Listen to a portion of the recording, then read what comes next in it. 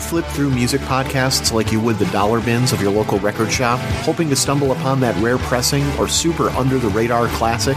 Well, dig no further. Vinyl Emergency is where musicians, everyday album collectors, and those who press, design, or otherwise celebrate vinyl records come to share their stories about how this influential medium has shaped their lives and careers. I'm your host, Jim Hankey, and you can join me and a new guest every other Tuesday as we take you through LP artwork that has stood the test of time, neighborhood record stores we remember, the first albums we ever bought. The tangible object of a vinyl record can spark so many intangible memories, and that's what Vinyl Emergency aims to capture and share with you. Past episodes have featured interviews with Hozier, Roseanne Cash, Creed Bratton from NBC's The Office, members of Foo Fighters, Wilco, Tom Petty and the Heartbreakers, and Hall & Oates. Not to mention label owners, record pressers, and more within today's exploding vinyl community. You don't need to be a longtime record collector to enjoy or keep up with the program, but I guarantee you'll learn something new about each of our guests whenever you listen. Subscribe to Vinyl Emergency however you get podcasts, and follow the show on Facebook, Twitter, and Instagram at Vinyl Emergency. Want more Bizarre Albums? Sign up at patreon.com/Bizarre Albums to get weekly bonus episodes of the new companion show, B-Sides.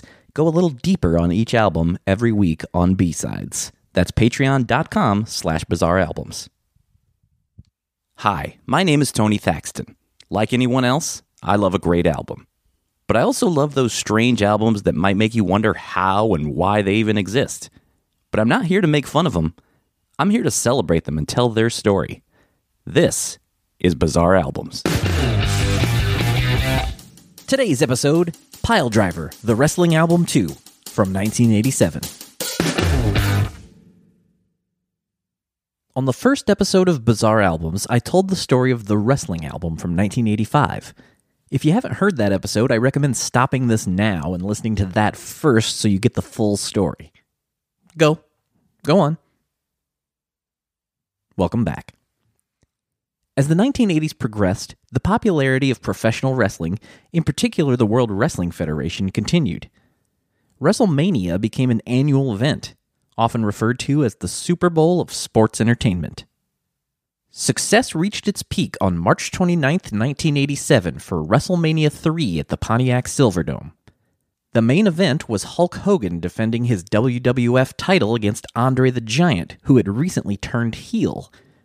Heel is wrestle-speak for bad guy, by the way, if you didn't know that, and baby faces are what they call the good guys. It was Andre's first time wrestling as a heel in the United States, and at this point Hulk Hogan had now been the champion for 3 years. The hype was huge. You got 93,173 fans standing on their feet for this one, Gorilla.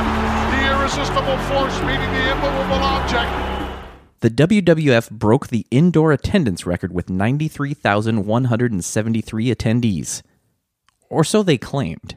This has been the subject of controversy for years. The official promoter of the event has said that the real number is 78,000.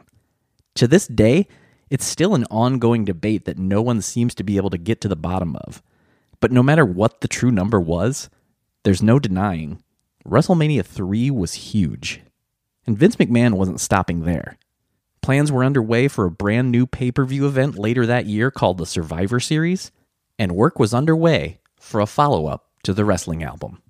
Here's Craig DeGeorge on Primetime Wrestling. Hello once again, everyone. You know, it was 2 years ago when the World Wrestling Federation superstars gathered to take their talents to the recording studio. And the result produced the Wrestling Album, which ended up going gold. And now, optimism running rampant on the WWF's latest singing endeavor. Here it is. It's Piledriver, the Wrestling Album 2. That's right. On September 21st, 1987, Piledriver, the Wrestling Album 2 was released on Epic Records. Oh, yeah! Rick Derringer was back as the producer. He and the album's engineer, Tommy Edmonds, wanted to get an actual singer instead of a wrestler to sing the album's opening track, Girls in Cars. And they didn't quite go in the direction you'd expect. They called in Robbie Dupree. Then show me what you came here for. Why don't we steal away?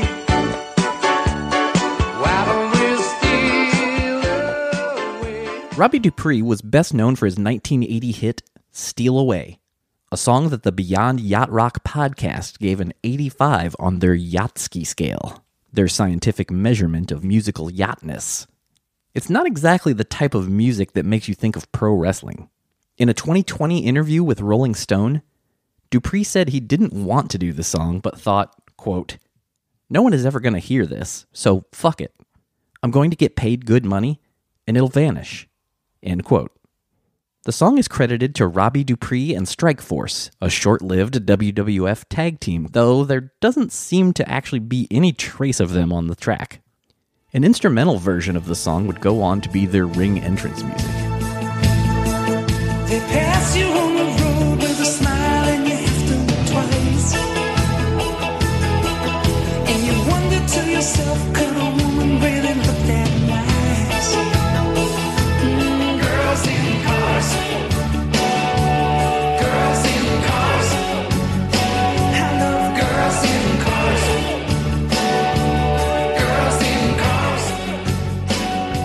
We're here doing a remix of Girls in Cars for Rick and Tito's entrance music. When I first spoke to Rick and Tito about writing the song for them, every idea I brought up to them, they shot back girls at me.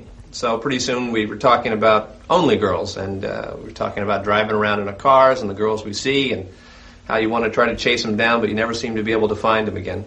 We got our good friend Robbie Dupree to sing it for us. He did a great job singing it, and we're really happy about the way it came out. That's Jim Johnston from the Pile Driver the Music Video VHS that was released that same year and featured music videos for 8 of the album's 10 songs. Jim Johnston had started working as a composer for the WWF in 1985. In addition to writing songs for this album, he also composed the WWF, eventually the WWE, wrestlers' ring entrance music. And most of the songs from Pile Driver would go on to become entrance music for most of the wrestlers, which was in fact the case for the album's title track, performed by Koko B. Ware. Nicknamed the Birdman, Koko B. Ware made his debut in the WWF 1 year earlier on September 6th. Hey, that's my birthday. At that time, Koko came to the ring to Morris Day and the Time's The Bird, along with his blue and yellow macaw named Frankie.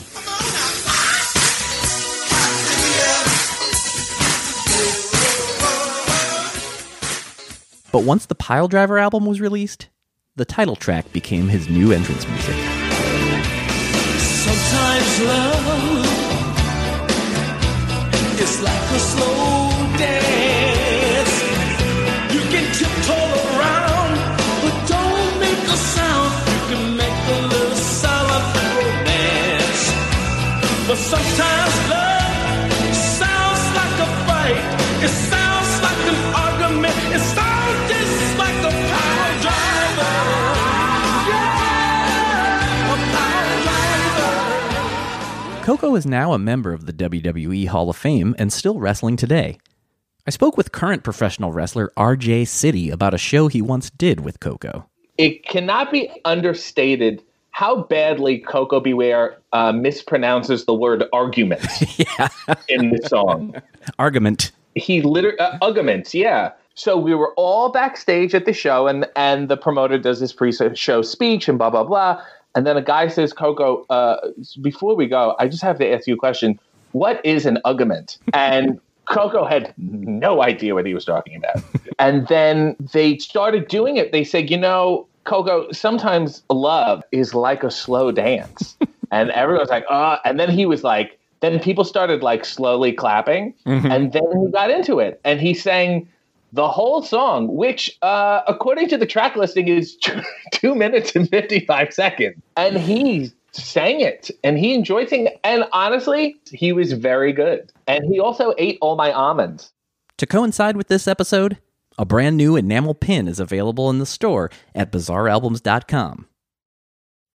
When you need mealtime inspiration, it's worth shopping Kroger, where you'll find over 30,000 mouth-watering choices that excite your inner foodie. And no matter what tasty choice you make, you'll enjoy our everyday low prices, plus extra ways to save, like digital coupons worth over $600 each week. You can also save up to $1 off per gallon at the pump with fuel points. More savings and more inspiring flavors make shopping Kroger worth it every time. Kroger, fresh for everyone. Fuel restrictions apply. Another day is here, and you're ready for it. What to wear? Check. Breakfast, lunch, and dinner? Check. Planning for what's next and how to save for it? That's where Bank of America can help. For your financial to-dos, Bank of America has experts ready to help get you closer to your goals. Get started at one of our local financial centers or 24/7 in our mobile banking app. Find a location near you at bankofamerica.com/talktous. What would you like the power to do? Mobile banking requires downloading the app and is only available for select devices. Message and data rates may apply. Bank of America N.A., member FDIC. Back in 1977, when Koko B. Ware was training to become a pro wrestler, his training partner was Wayne Ferris, who would debut in the WWF in 1986 as the Honky Tonk Man, who was basically an Elvis wannabe.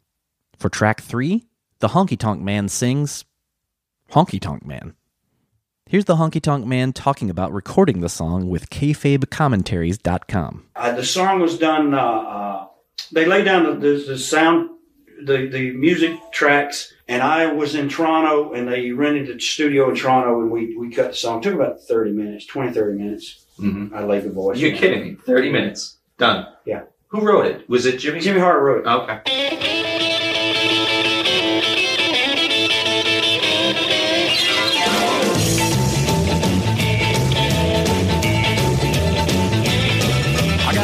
Sideburns and my hair slicked back. I'm coming to your town in my pink Cadillac. I'm just a honky-tonk man. I'm just a honky-tonk man. I'm just a honky-tonk man. I'm cool, I'm cocky, I'm bad. Kenneth Wayne Johnson, better known as WWF manager Slick, was also featured on a song for the album.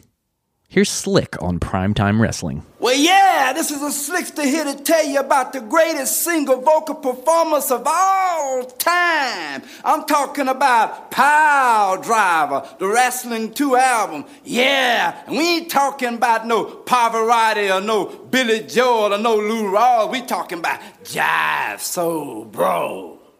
The song is actually a cover of an obscure song from 1981 called Jive Ol' Foe, originally performed by Captain Chameleon. First they love me, and then they don't. Sometimes they do it, and sometimes they won't. When I said to this one girl, hey, you get out, she got to her feet and began to shout, you're a jive-o-fo, and you're always playing with your friends. Say what? You're a jive-o-fo, and you never get nothing in the end.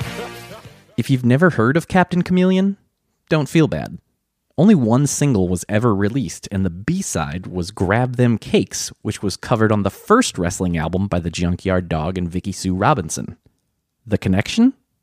Captain Chameleon was actually David Wolf, the executive producer of both albums.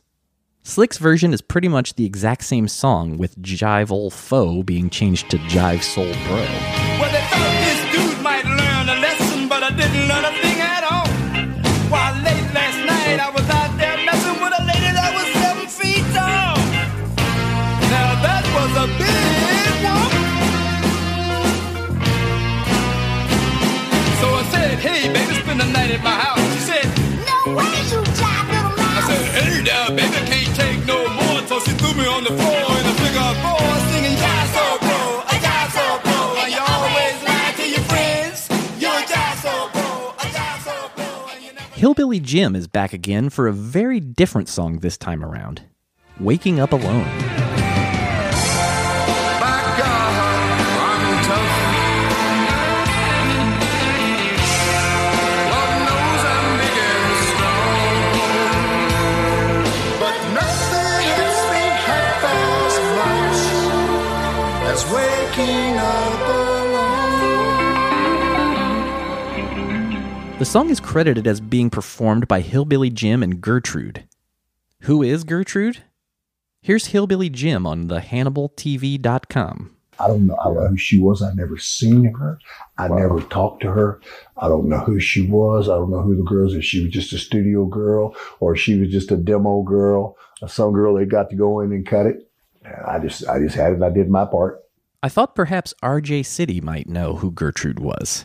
To my understanding, I feel like it's his dog. Gertrude's Elaine Goff. That's Chuck Berge, one of the session drummers from this album. I spoke with him about how he got involved with this, and he led me right to the answer of the Gertrude question. This was a classic wonderful experience. Like some albums can be incredibly like a tooth puller. This was just an absolute blast. Brief background to this. I was in Meat Loaf's band from late 1986 to 91. And our live sound man for the first couple of years was the recording and mixing engineer, Tommy Edmonds. So after joining Meat Loaf, I met my now wife, whom we've been together with since the very first rehearsals for Meat Loaf. And she and her sister are both on this album. And they sing background. So Amy and Elaine Goff were not only in Meat Loaf's band from late 86 to 91, but I ended up marrying Amy, and Elaine, my sister-in-law, sang the duet with Hillbilly Jim, and she was credited as Gertrude, Waking Up Alone. It had been so long since Berge had even heard the album that he couldn't remember for sure which songs he played on besides the title track. I also spoke via email with session drummer Kevin Hupp. When I asked him about the album, he said, quote, "Damn, that was so long ago and I've done so many records, I really don't remember too much other than making sure I knew what I was doing." End quote. Surprisingly, for an album featured on this show that has horns, there's no Tower of Power horns playing on this record. But it does feature Richie Kanata on saxophone, who was best known for playing in Billy Joel's band until 1981. And coincidentally, Chuck Berge is the current drummer for Billy Joel. On December 16th, 1987, the WWF held their second ever Slammy Awards. For some reason, it was billed as the 37th annual Slammy Awards. Airing 3 days later in syndication, the Slammy Awards were a tongue-in-cheek wrestling awards show that really served as another way to push the Piledriver album. The show included musical performances from the Honky Tonk Man and Jimmy Hart, for some reason performing Girls in Cars, a song that he neither wrote nor performed. But there's one performance that was truly memorable. And now, performing our next nominated tune is a man who has repeatedly proven that he cannot talk, and who tonight will prove that he can't sing either. Vince McMahon performing, and I believe this is good advice for all of you here and at home, to put your fingers up your ears and stand back. Vince McMahon.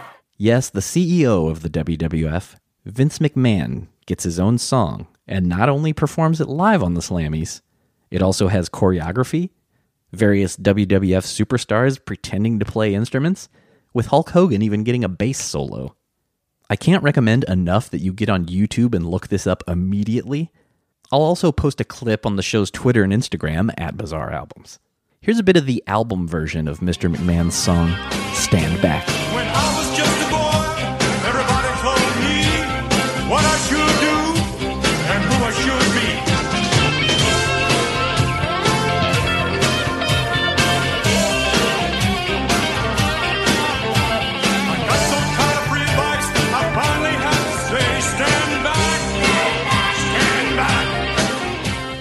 In 2001, after McMahon had started portraying his Mr. McMahon character and became the company's top heel, his Slammies performance footage was even used against him in wrestling storylines. Now that's what I call entertainment! Where did you get that footage? Where did you find that footage? It was locked up in a safe! How did you get your hands on that footage? Thanks to his background in music, Jimmy Hart was once again involved in this album, co-writing 3 of its songs, including, again, one for himself, this time called Crank It Up. Hart portrayed a heel manager at the time, and Crank It Up ended up being used as entrance music for a tag team called the Young Stallions. A storyline was even created in which Hart claimed the song was supposed to be for the Hart Foundation, but the Young Stallions stole it from him. We were cruising the streets, looking for some action, had my radio playing on my rock and roll station, saw 3 hot ladies down by the square. I said, jump in, girls, let's go party somewhere. Crank it up, blow it out, rip it up, let's party now. The album's cover featured a picture of a dirty Hulk Hogan wearing a construction helmet. This goes along with Koko B. Ware's Piledriver music video, which was, for some reason, construction-themed. Piledriver was only released on vinyl and cassette. For some reason, to this day, the album has never been released on CD, and it's not streaming on any of the music platforms. Leading up to its release, the company pushed the album constantly on all of its TV shows. Here's a clip from Primetime Wrestling on October 1st, 1987, where these fans are clearly not being told what to say. Anytime an album is released, there is always some conversation regarding which is the best song on the record. So with that in mind, this past week, I asked some of the fans about their favorites. Well, all the songs are great. It's a great album, but if I had to pick one, select out of all of them, I would pick Robbie DeVries' Girls in Cars. It's excellent. Greatest one. Awesome. The song I like best is Vince McMahon's Stand Back. That's the best song there is. Well, I really like the album, but my favorite song is definitely got to be Waking Up Alone by Hillbilly Jim. That is a good one. Yeah. You gotta like the Hillbilly. Oh, yeah. Jive Soul Bro. I like Rick Derringer's and Mean Jeans, Rock and Roll Hoochie Coo. Well, I love the Piledriver, but the best song is Girls in Cars by Robbie Dupre. You gotta hear it. Piledriver by Koko B. Ware. If You Only Knew by all the wrestlers. It's the best song in the world.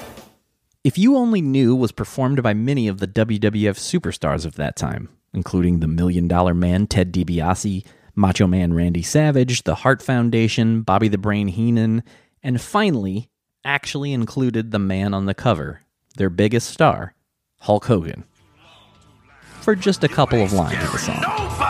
You see, talk is cheap when you can't keep your promise of destruction. I think you'll see, because of me, you'll need reconstruction. If you only knew what I'm gonna do to you, you'll be running out of here fast as 2 feet could carry you. Your destiny belongs to me. Oh, if you only knew. There was also a performance of this song from all the wrestlers at that Slammy Awards. Again, I highly recommend finding it on YouTube, and you'll be glad you did. The record also had a couple of Rick Derringer tunes, one featuring Mean Gene Okerlund doing Rock and Roll Hoochie Coo, and the other was for the tag team Demolition. Piledriver, the wrestling album 2, ended up spending 20 weeks on the Billboard charts, peaking at number 123 and going gold in Canada.